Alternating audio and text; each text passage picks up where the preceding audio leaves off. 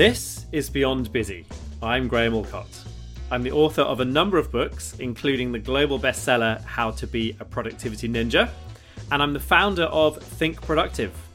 We help people to make space for what matters and get more done, and we partner with some of the world's leading companies who share our mission to transform the world of work. Beyond Busy is where I explore the often messy truths and contradictory relationships around topics like work-life balance, happiness and success, and explore with interesting people what makes them tick. In short, this is where we ask the bigger questions about work. My guest today is James Routledge. James is a mental health advocate and author of the book Mental Health at Work. After burning out at 24, when his first business failed, he founded Sanctus, who are on a mission to help companies invest in the mental health of their employees. In this episode, James talks openly about his experiences. We cover some of the myths of mental health, how to manage boundaries, and how to question some of the conventional narratives on mental health. It's a really important conversation. This is James Routledge. I'm with James Routledge. How are you? Hey, Graham. Yeah, really nice to have you on. Let's start by just talking about your story. What I really want to focus on in this conversation is mental health. And your story is really interesting. I saw it written down somewhere that you basically described your early career as burned out at 24. And you were running a business at the time. So do you want to just describe the lead up to that burnout and what did that feel like for you? Yeah, I went to university at 19, like many people in the UK, mainly because I didn't know what else I wanted to do at that age, and university was the next obvious stepping stone. I'd had a year out, done some travelling and picked a pretty vanilla course, history and politics, just because, and was quickly quite bored at university and wasn't stimulated intellectually or academically or emotionally or stimulated at all, really, other than going out and having a good time with my mates, which I very much enjoyed. And really fell into the world of startups and entrepreneurship. I got very excited by the idea of, or the possibility of, building my own company that could, create a life for myself. I could create wealth for myself. I could create a certain amount of freedom for myself. And I remember another entrepreneur that I followed on social media at this point putting a photo up of them in Bali with their laptop looking out onto a beach, and that image just epitomised freedom for me. And I remember very much wanting that. So kind of, set out to try and build that, really. So it was quite, it was naive in some respects, going on that sort of very early startup journey and wanting to build my own business. There was some parts of those motivations which were quite pure in terms of wanting freedom and wanting something else that kind of wasn't the corporate world. A lot of my friends were starting to look at grad schemes and working for big banks or big accountancy firms or big law firms. Yet there was another part of that pursuit, which was what I'd describe as ego-fueled, really wanting to, feel or look special or look cool or look interesting amongst my peers, or being able to make money or create this status for myself. And really that probably took over in the end. The business that I started with my friends George from university was quite shallow. There was no real purpose to the business. It was a social network for live sport. There was no real attachment or passion there. It was just something to do. And then I landed in this culture, this startup culture, which was all go. Yeah. Work hard, play hard, hustle hard, move fast and break things. Yeah, kind of being young and impressionable, very much bought into that, of like, that's how we succeed. We persevere, we push, we stick our chest out, we blag, you fake it till you make it, all this kind of Dragon's Den, the apprentice kind of culture. And burned out. As a result, I had nothing left. Like, I expended all of myself trying to pursue something that, wasn't even really what I wanted in the end, actually. Wound up feeling very stressed and very anxious. Yeah, and how much of that burning out do you think was, so obviously you've got a motivation to try and improve yourself, to try and build a business, and as soon as you've got a business partner and you've got investors, you've got other people that you want to show up for and please and get everything right for.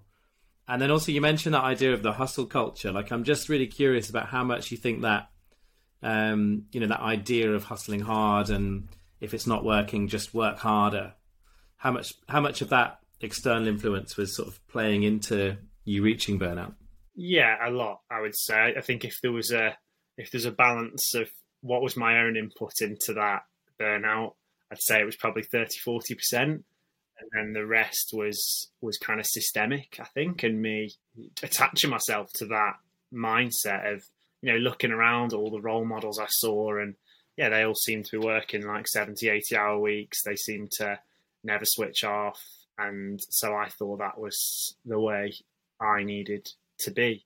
I think in the end, though, I think there's I've been burned out multiple times in my life. Like, I wouldn't claim to say I've only felt what I would describe as burnout once. I think I had one major episode of feeling completely burned out and exhausted, and kind of really, really feeling like I needed to run away as a result of it. But often for me, when I feel burned out, it's not just that I'm physically tired from the volume and quantity of tasks or work I'm doing.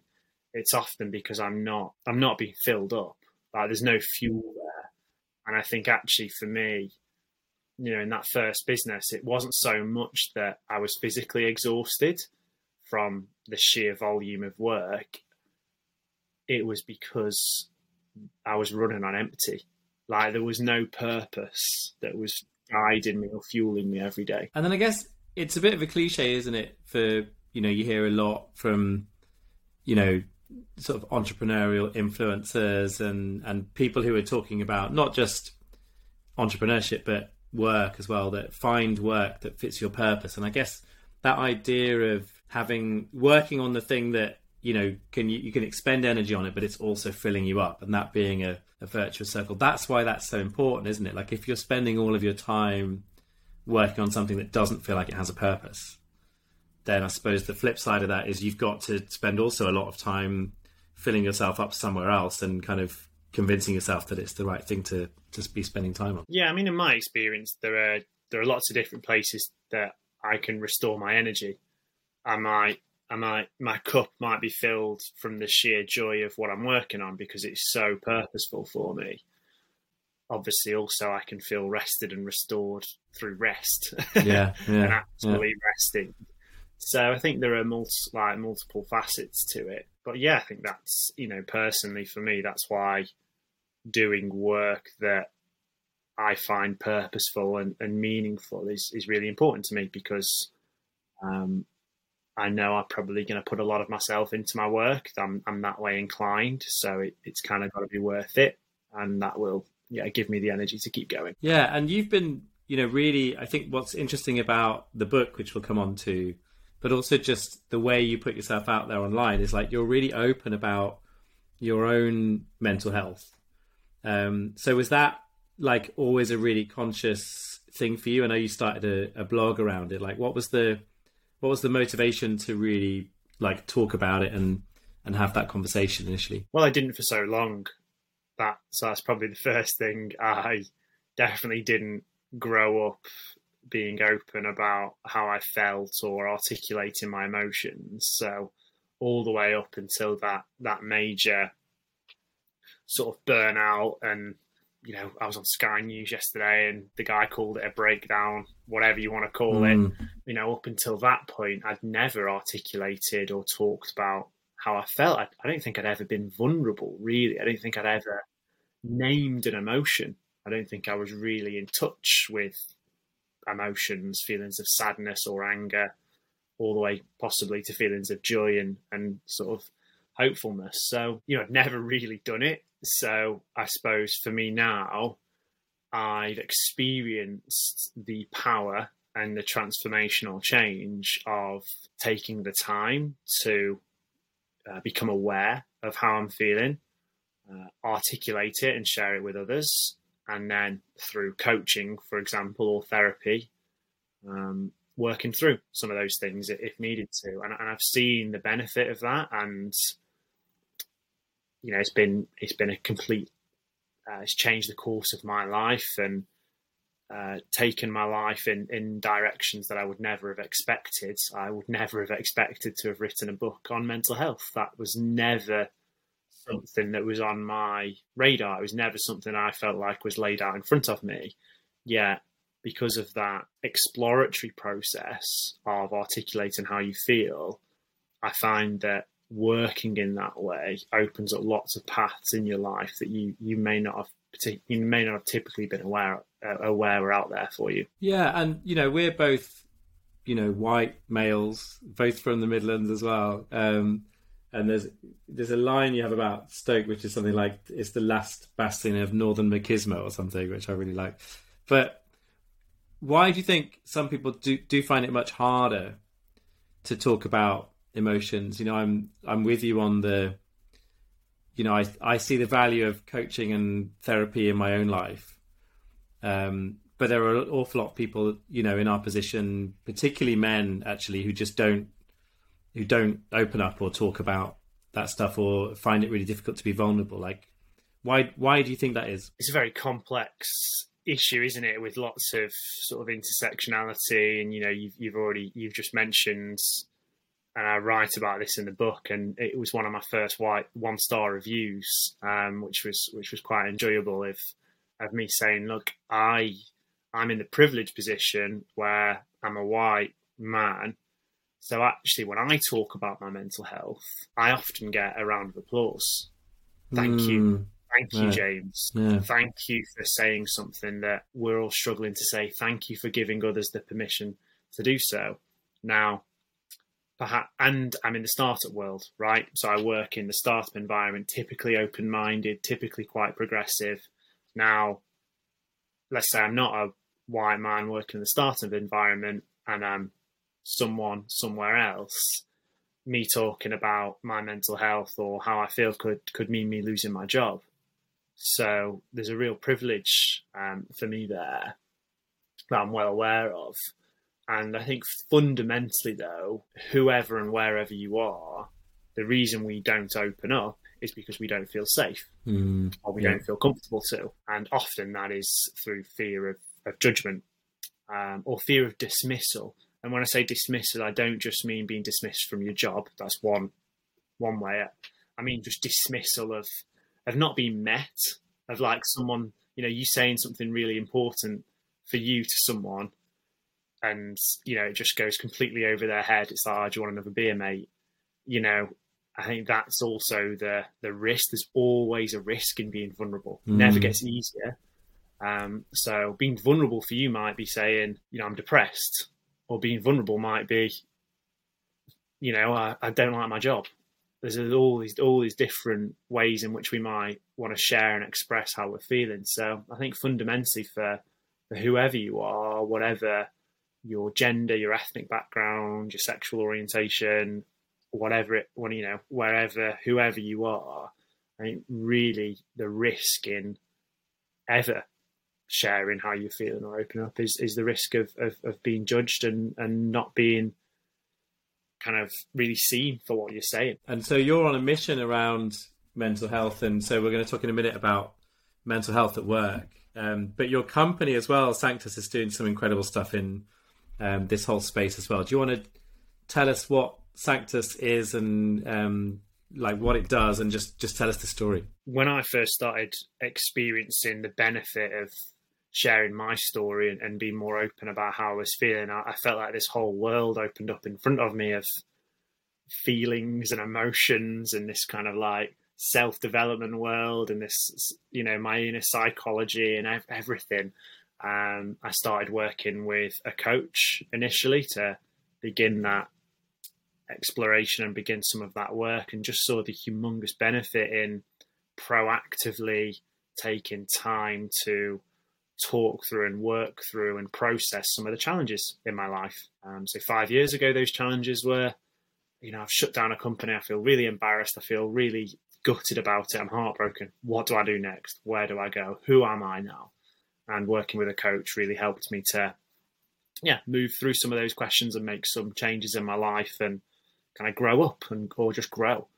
And Sanctus was born out of the desire to, I suppose, offer the experiences that I'd been having to more and more people. So we started a mission to inspire people to work on their mental health like we do our physical health, and practically support that through providing coaching in workplaces. So we'll partner with a workplace, and employees in that company will be able to access Sanctus Coaching, which is a space, impartial, confidential space for them to work with a coach on any of these thresholds or challenges in their life. And it's a very unique space that is rare in our society today, where you can bring your doubts, your fears, your hopes, your longings. It's not a conversation with a mate down the pub. It's not a conversation with your mum on the phone. It's not a conversation with your manager. It's a conversation with a coach who's there literally just to support you. So it can be a really life-changing product and a really unique product. And we work with about 100 different businesses right now, and we've just raised a decent amount of investment to scale that and do more. So all born out of my experience, really, and then the experience of others. As I shared my story, I met other people that resonated, and we grew a community and a team of people that are all on the same mission. I'm guessing the answer is good, but just describe the difference in the feeling with, I'm now working on something that has a real purpose to it, and as opposed to what you had before. That must feel good, I'm imagining. Yeah, much better and much more sustainable. You can keep pushing. I think that, don't get me wrong, like, you can push and push and push and push, and you can push through even when you're not loving something. We're all very capable to persevere. Yeah, it's very hard, and can result in burning out or blowing up or whatever you want to call it. So working on something that I'm innately motivated by for myself. There's that selfish desire of, like, I want to solve this problem for me. And then there's the feeling of contribution, the feeling of contributing to the world in an impactful way, and actually just having some like meaningful change on people and on the world. We've got a feedback space where anyone on the team can go in and look at some of the most recent feedback from people who've had Sanctus coaching sessions, and it makes the heart swell every time. It's real people, who've had real moments of connection in their day with themselves and with someone else, and that feels really good. I think the honest truth, though, that a lot of people who work in kind of vocational spaces might not admit is that there's a dark side to it as well. There's a shadow side of working on something that feels very noble, because there can be a feeling of never enough. It's like, one company, Sanctus, one person, me, cannot solve the global mental health crises, nor can we provide coaching to 7 billion people on the planet. We can give it a good go. So there becomes other stories, I think, that come into your head about why you can't stop or why you can't switch off. We need to do more. We can never say no, because someone always needs help. So it's not all roses. Yeah, like I've got a few friends who work in charity organizations or social work, and that sort of feeling of almost like compassion fatigue, isn't it? Where it's like, I feel like I need to give, because me taking the night off and me working on my own rest and recuperation is probably at the expense of someone in a much worse situation. And the guilt of that, it's a huge, really huge issue for a lot of people. And I think in what I've observed from a couple of people in social work is that you kind of end up, you get a couple of different types of social worker, right? You get the ones who are very heart driven and if they don't like really look after themselves and make that a really big priority, they just burn out repeatedly. Or you get the ones who actually their way of coping with it is to go the other way and to just become procedure driven. And so it, you almost have to put, if I'm following the rules, I'm doing what I'm told, so I don't invest as much emotionally, and that's like the other way to survive it. But I do think there's something, there is that dark side, isn't there, to working with purpose. I like that terminology. Let's talk a little bit about the book. So, Mental Health at Work, part of the Penguin Business Experts series, and what I really liked in the book, there's a couple of things that I wanted to talk about. One was the mental health myths that you talk about in the book. So, do you want to talk about some of the myths of mental health? Yeah, see if I can remember them. Without I've got them written down if you want me to. No, that was it was a really important section of the book for me, and working in the mental health space for the last 5 years and going from someone who had no idea what mental health was. That was one of the first things I talk about in the book, is like, my expertise is literally just my inexpertise. That's what makes me credible. I am you. I am the reader. I know what it feels like to be scared and confused and not really understand these big feelings and not know how it's going to be received when I talk to someone in a work environment, but also wanting something to be different at the same time, and all those conflicting emotions. And I just found over the years there were just some sort of like platitudes about mental health that are just great misconceptions. Like they've grown and grown over the years, whether it's through media, culture, film, TV, whatever it might be, and they're just plain wrong. There's just some stuff that's just like plain wrong. Like, down to one of the things I talk about often is the language around mental health. So someone will say something. Someone will like just use the wrong, like they'll just say words that make no sense. Like, oh yeah, he had. Someone will say something like, oh, he has mental health. Yeah, he does. We all do. Yeah. It's like this. Basically, I think the biggest misconception that we still have to work really hard to kind of transition away from is that mental health is mental illness. Mental health is not mental illness. Mental ill health is one part of mental health, which is one part of health. So, mental health is our full range of emotion. It's all of who we are, not just our suffering or depression or anxiety or suicidal thoughts, for example, which you might class on one end of a spectrum of mental health. And I think then the other big one, if that's one of the biggest, the other big one that I write about and talk to is that, again, this sentence makes no sense, is that mental health is weakness. Yeah. Now, again, from a language perspective, that sentence makes no sense. It's nonsense. We all have mental health, so does that mean we're all weak? Maybe it does at times. But I think there's this great conception or misconception that when we are to be vulnerable or we're to talk about how we feel in any capacity, that is a sign of weakness.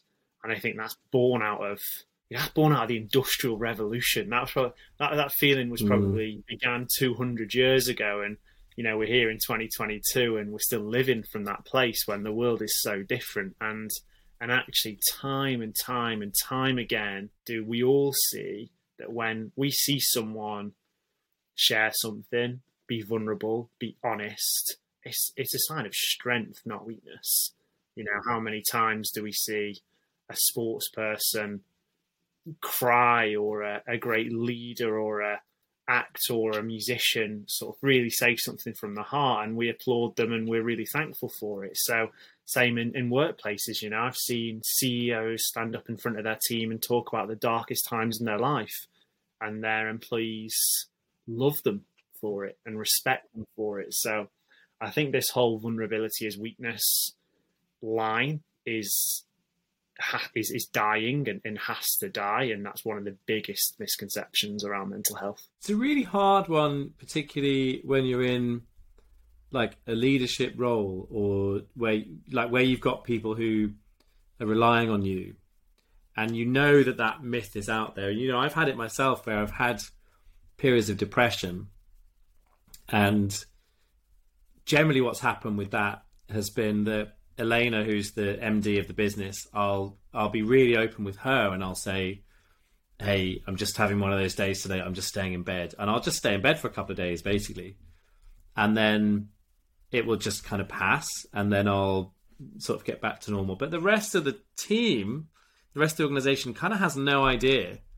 And I don't, you know, and sort of like certainly years ago when that was happening more, I was much more reluctant to talk about that, because it just felt like when you're in that position where people's confidence in your business depends on their confidence in you, you have to, you know, really kind of,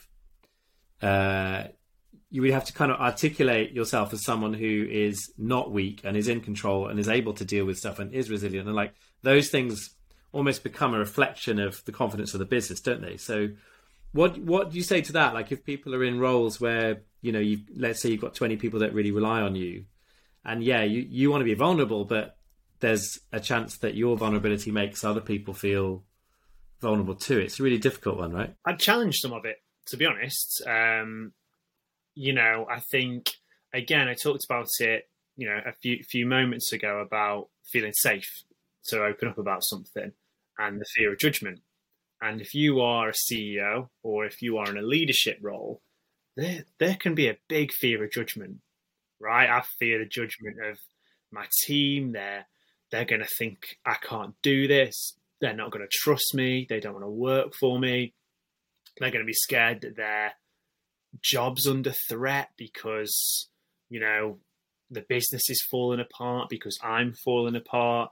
And look, I've been there. I'm no saint in this, because I've felt very much like that running Sanctus. Yeah, it's not always true, and I think it often paints a picture of employees in a certain way.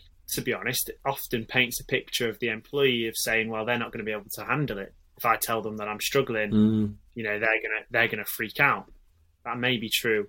That may not. So I'm not doubting that for any leader, it can feel extremely hard to show any form of vulnerability to, you know, your team, even to the extent of saying something like, I don't know. You know, as a leader, if you get asked what we should do, you know, you always feel like, or you might always feel like you need to give an answer or a sense of direction, when the honest thing might be, I haven't got a clue. Yeah. And that can feel really difficult. I think I'd challenge any leader to reflect on how true the statement is initially. And just because I think there can just be a quite instant, and I can't do that, you know, without really thinking, well, what is it I feel like I can't do and why? You know, what's the worst thing that could happen? So that moment of reflection, I think, can be really helpful. I think then secondly, I think leaders have to have some support around them in places where, you know, one can be as they are, one can be really vulnerable. Because then in those spaces, you know, you might get the support that then gives you enough energy, enough resilience to confidently talk about how you are feeling or what might be going on. And that's also a choice as well. You know, not every leader has to start talking about their personal life or what's going on in front of their whole team. That's a choice. The reason I think we're talking about it and I mention it is because we know now that leaders who show vulnerability and who do bring more of their humanity and their personality into their work do create great trust with their teams. And it does work, just from a practical leadership perspective. But in general, I do think there's a bit of a story we tell ourselves as CEOs or leaders or founders of whatever, that people won't take it. People can't take it. If I tell them I'm struggling, they won't handle it. And yeah, I'd question that both for myself and for others, that I actually do think people can't take it. They've probably heard worse in their life, actually. And actually, if they hear their manager say that they're struggling, it might actually give them permission to put their hand up and say, me too. Yeah, I've definitely found that easier in more recent years. And I suppose part of that is having when the first time I talked about it with the team, it was a retrospective thing. It was like, this had already happened. You didn't really know about it, but here's what happened. And it almost felt like, because I then told them a story that involved everything didn't fall off a cliff then, did it? It sort of felt like it made it easier to talk about it in the moment a bit more, when it's happened more recently. So, yeah, I think you might be right there that, sometimes, I think sometimes just as people, let alone as managers or entrepreneurs or whatever labels, just as people, we often just take on more than we need to, don't we? We're trying to protect people. We're trying to protect them. And that's a great thing, isn't it? It's like, I remember when I was first struggling, my mum was like, why did you say anything? Right. And I didn't tell. I wasn't scared of judgment from my mum. There's no way my mum would ever judge me, but I didn't want to worry her. And people say this all the time. And I think it's probably a lot of that in leadership, a lot of martyrdom of like, I just don't want people to worry. The other thing from the book I wanted to talk about was you talk about boundaries. And it really made me think, because I think sometimes the conversation around not just mental health, but just in general, the idea of psychological safety, the idea of, making workplaces as inclusive as possible. All of this kind of leads us to a place where we have to be more open with emotions. We have to talk about empathy more. There has to be more of a sense of vulnerability in some of those conversations. And sometimes I guess what can happen from that is you find yourself just out of your depth. And I loved your honesty in there of saying, like, I'm not a practitioner. There's some stuff that I don't know if you're in a really dark place. And like, as your manager, it's not actually for me to sort of diagnose that or step into that. So that was just a really interesting thing that just stopped me in my tracks a bit and made me think. And so do you want to just talk a bit about boundaries and how do you navigate that? Yeah, it came up a lot for me when I first started to write about mental health, because straight away, if I'm sharing my experience, I am naturally inviting people to connect with me. Yeah. Right. Yeah. And if you write something on social media, that's what you're doing. You're open for comment, for reaction. So there's naturally, there's an issue of boundaries come up. And now, look, I'll be honest, I've never heard of the word boundaries other than playing cricket. But, spend a bit of time with coaches or therapists or supervisors in the mental health space, anyone adequately trained, and the word will come up. Because a boundary is there to keep you and the person you're in a conversation or relationship with safe. A boundary can be rules, a boundary can be a personal, place of somewhere you can't stretch yourself beyond.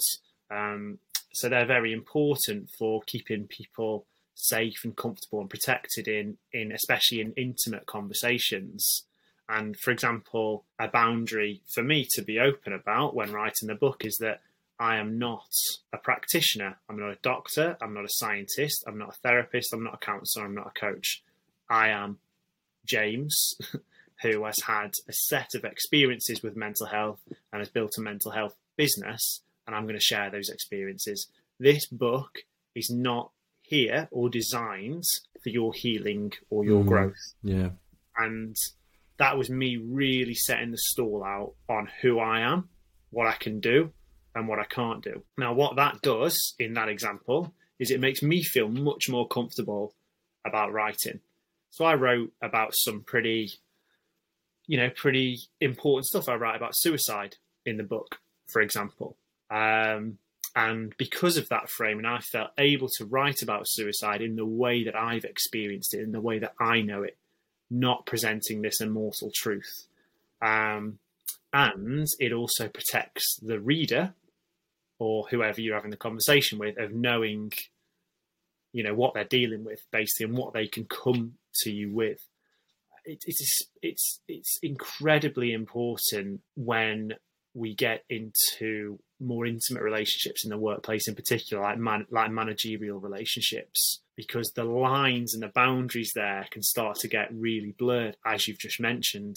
If we as a workplace culture are inviting people to bring more of who they are, we're inviting people to bring their ethnicity, their sexual orientation. We're opening up spaces to talk about gender dynamics or about mental health.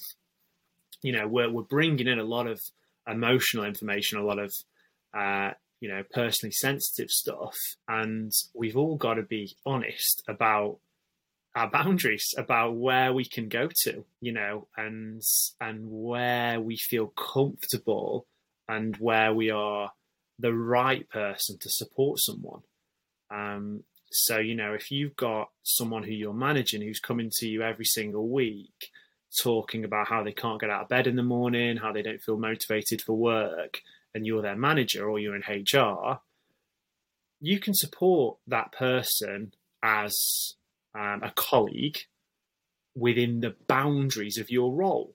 So you might be able to say, okay, well, could we be flexible about the times you start, or look at your workload or the projects you're working on? You maybe could ask them a few open questions about what else is going on in their life. But if you get into what might feel like a sort of counseling or therapeutic conversation where you're starting to unpack that person's feelings, or they're sharing with you a lot of information about what's going on in your life, there's a boundary issue there. You've crossed a boundary into a place that it's unlikely that you're qualified to be in, because that's more of a client type relationship as if you were a therapist. And I think the most important thing people can do is be really honest with themselves and with others about where their boundaries are. Even saying something like, look, I've never struggled with depression before. I have no feelings towards it. Like, I've just not gone there. I've not, I've got people in my life that have struggled. So if someone's coming to me with that, I can say, look, this isn't something I feel like I can help you with. That's a really great thing to say, because it's so clear. And then it opens up other opportunities for support for someone. So the Brené Brown thing, clear is kind, unclear is unkind, right?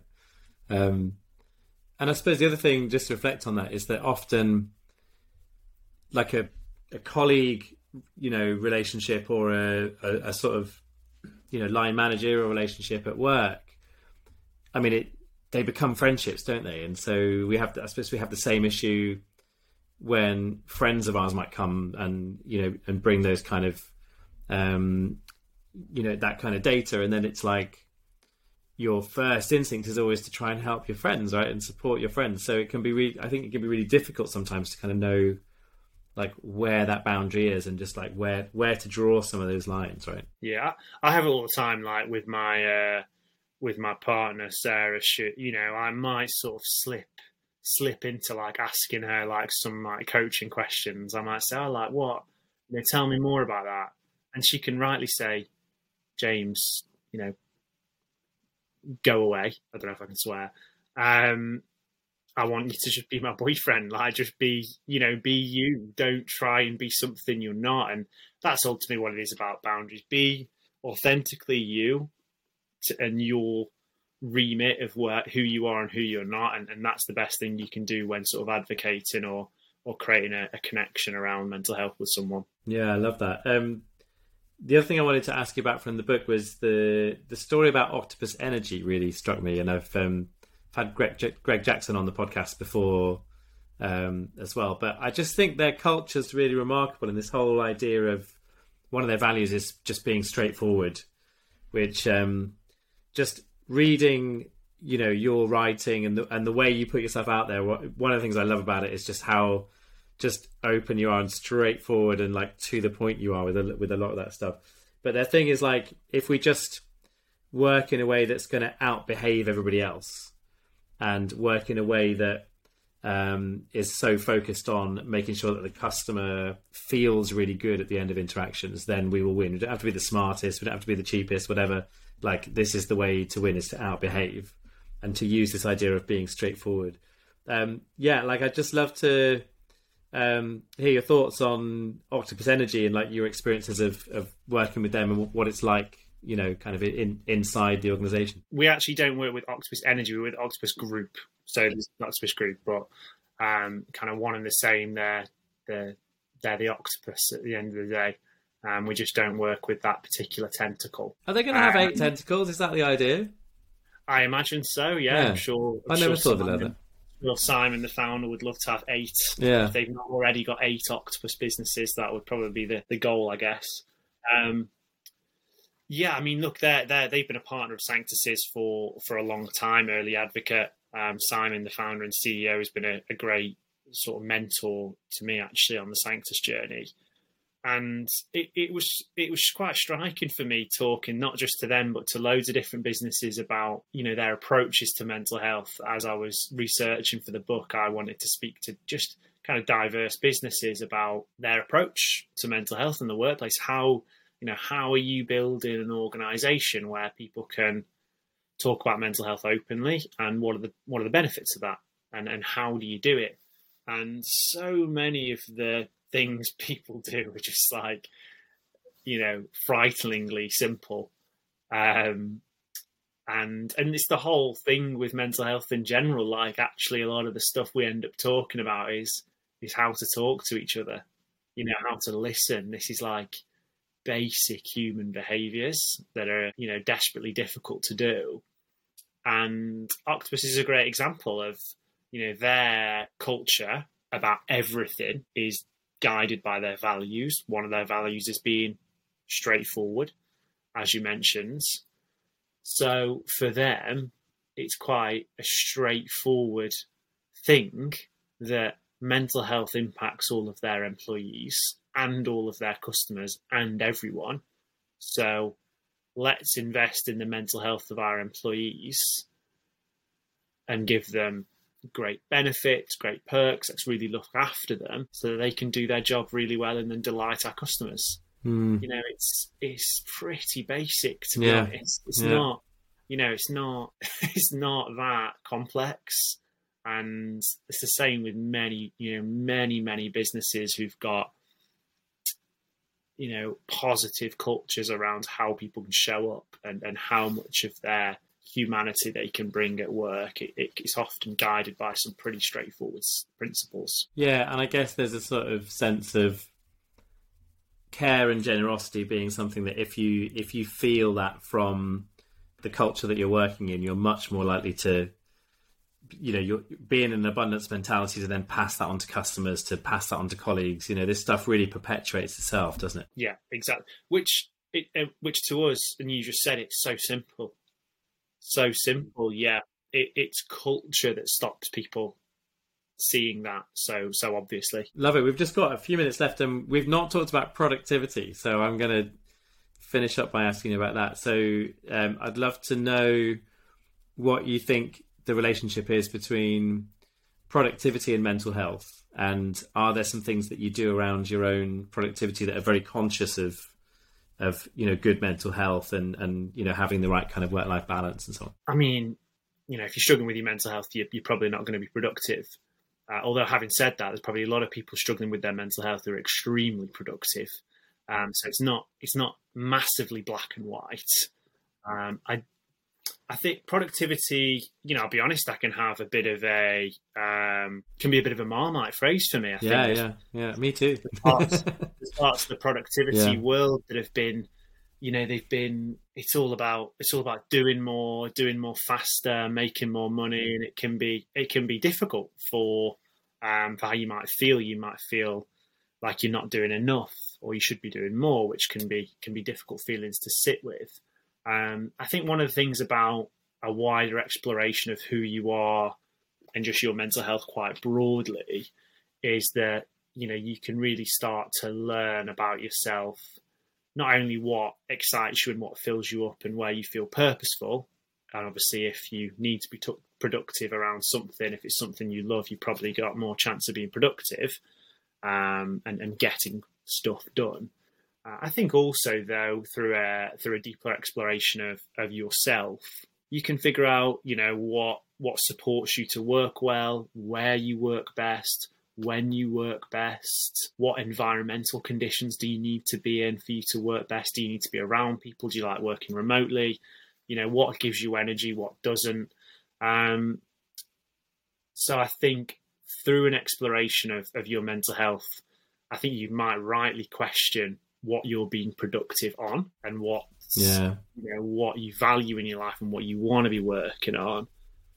But I think you can definitely find out, what supports you to be energized and to be kind of emotionally available to give yourself to whatever your tasks are. Personally, I'm not really much of like a hacky, like people get very into this like productivity hacks. I've done all that.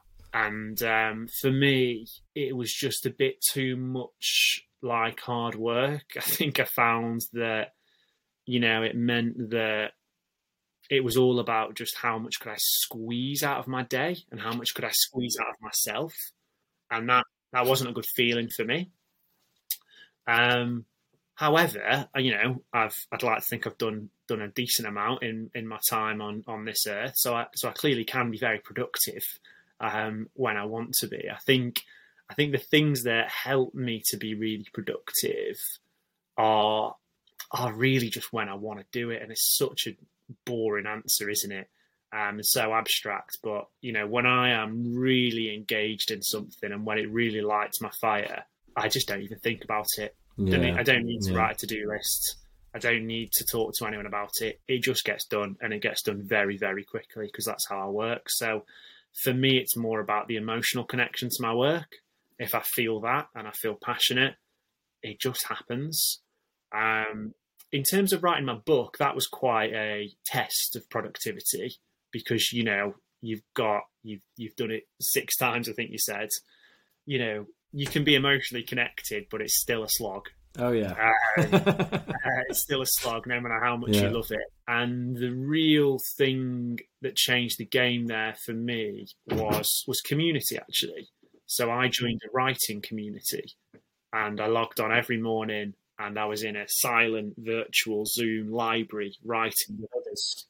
And that was a massive game changer for me in terms of being able to consistently produce because there was the accountability and there was also the sense of belonging. So, wouldn't have expected to say that actually, but it made a real difference for me. That's a really interesting one. I'm just sat there as you were saying that and thinking sometimes it's a slog because you're emotionally invested, right? Where it's like this just becomes this, I want to say this in the best possible way. And like, I know that this gets printed on, real paper that people are going to, put on their shelf for years and years. And so it just becomes this thing that because you're so invested, it becomes harder to do it. But I love that idea that through community, I guess community shows you that the way to write is to run your hand along the keyboard, right? And there's an awful lot of things that I do that I confuse with writing, but they don't actually involve running my hands along the keyboard. And it's like, on some level, you have to kind of finish by doing that. So that feels like a really good place because we're talking about the book to wind up. So mental health at work, and how can people find out about Sanctus and connect with you and just share anything that you'd like to share before we finish? Best place to connect with me is on LinkedIn. James Routledge on LinkedIn. You'll find me there. I'm very active there. Little bit less active on Instagram at JD Routledge, and then Sanctus is Sanctus on all platforms. So website sanctus.io, and then you'll find us again on LinkedIn and Instagram. Brilliant, James. Thank you so much for being on Beyond Busy. Cheers, Graham. This video is sponsored by Think Productive, home of the Productivity Ninja.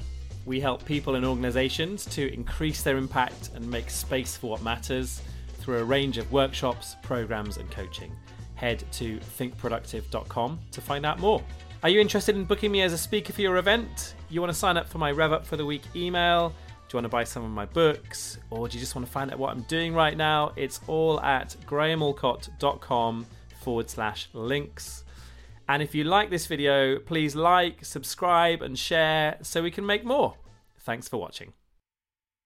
So there you go, James Routledge, and yeah, James just doing fascinating and really much needed work. So really happy to support James and everything that he's doing. Thanks to Penguin for helping us set that one up, and to Pavel and Emily, my amazing podcast team. And also thanks to Think Productive, our sponsors for the show. So if you would like help with helping your team to make space for what matters, if you want to drive productivity, if you want to invest in work-life balance, if you want to tackle problems like too many meetings, too many emails, and so on, then drop us a line. It's thinkproductive.com, and from there you can find your local Think Productive office, whether you're in the US, the UK, Western Europe, Australia, the Middle East. We can help you, and we have people near you. So thinkproductive.com, and you can find out lots more there. And other than that, just want to say I hope you're well. I hope January is treating you well. It's been pretty cold here in the UK, but I've been out on the paddleboard on the sea. I've been writing. As I record this, we're kind of 17 days into the new year, and I'm probably nearly that many words on my word count for the new book, which is all about kindness in leadership. So getting some words down, and just feeling a bit more in the groove with the book than I was at the end of last year. For various reasons, the book got kind of put on the back burner a bit, and it just feels really good to be back kind of in flow, picking that up, just reading a lot, writing a lot, and just immersing myself in the creative process of this book. So it's a long one. It feels like it's going to be chunky and might need quite a big edit. So sorry, Celia, if you're listening to this, there's a lot to edit. But also it feels like something that has a lot of energy around it, and it feels really important.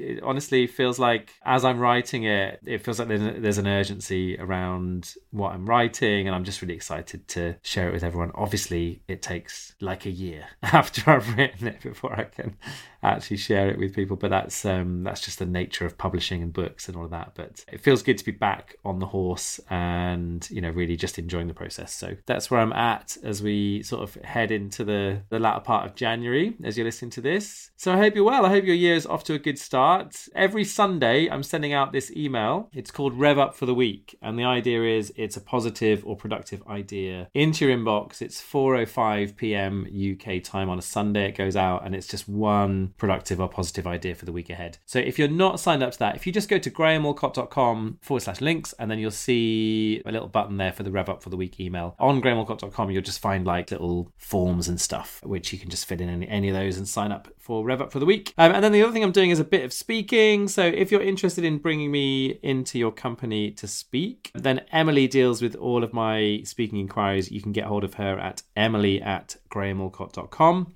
She's spelled EMILIE, so Emily at grahamallcott.com if you want to get me into your company to speak. I've got a couple of really good ones coming up actually, February and March, which I'm really looking forward to. One with a new client that I've not worked with before, and then one with a client I've worked with a few times. So really looking forward to those, and a couple of other things that are bubbling away.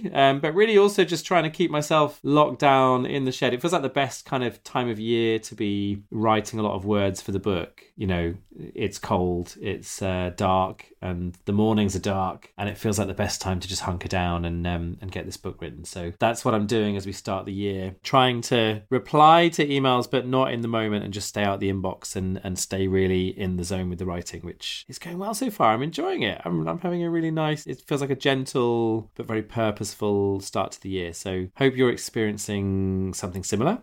I hope you're having a good January and gearing up for, if you're in my part of the world, the weather getting a bit warmer and moving into a bit of a different phase. It feels like it's coming, and it feels like it's much needed too. So I hope you're well. We'll see you in 2 weeks' time. We've got a really brilliant one in 2 weeks actually. It's Sarah Stein Greenberg, who has written this amazing book, Creative Acts for Curious People. So it's all about creativity, lots of techniques which you can use to help solve problems, bring about innovation in whatever you are doing, and it's brilliant. I've just been reading the book. It's a beautiful book, and I think you're going to really enjoy the conversation with Sarah. So that's in 2 weeks' time. We'll see you then. So until then, take care. Bye for now.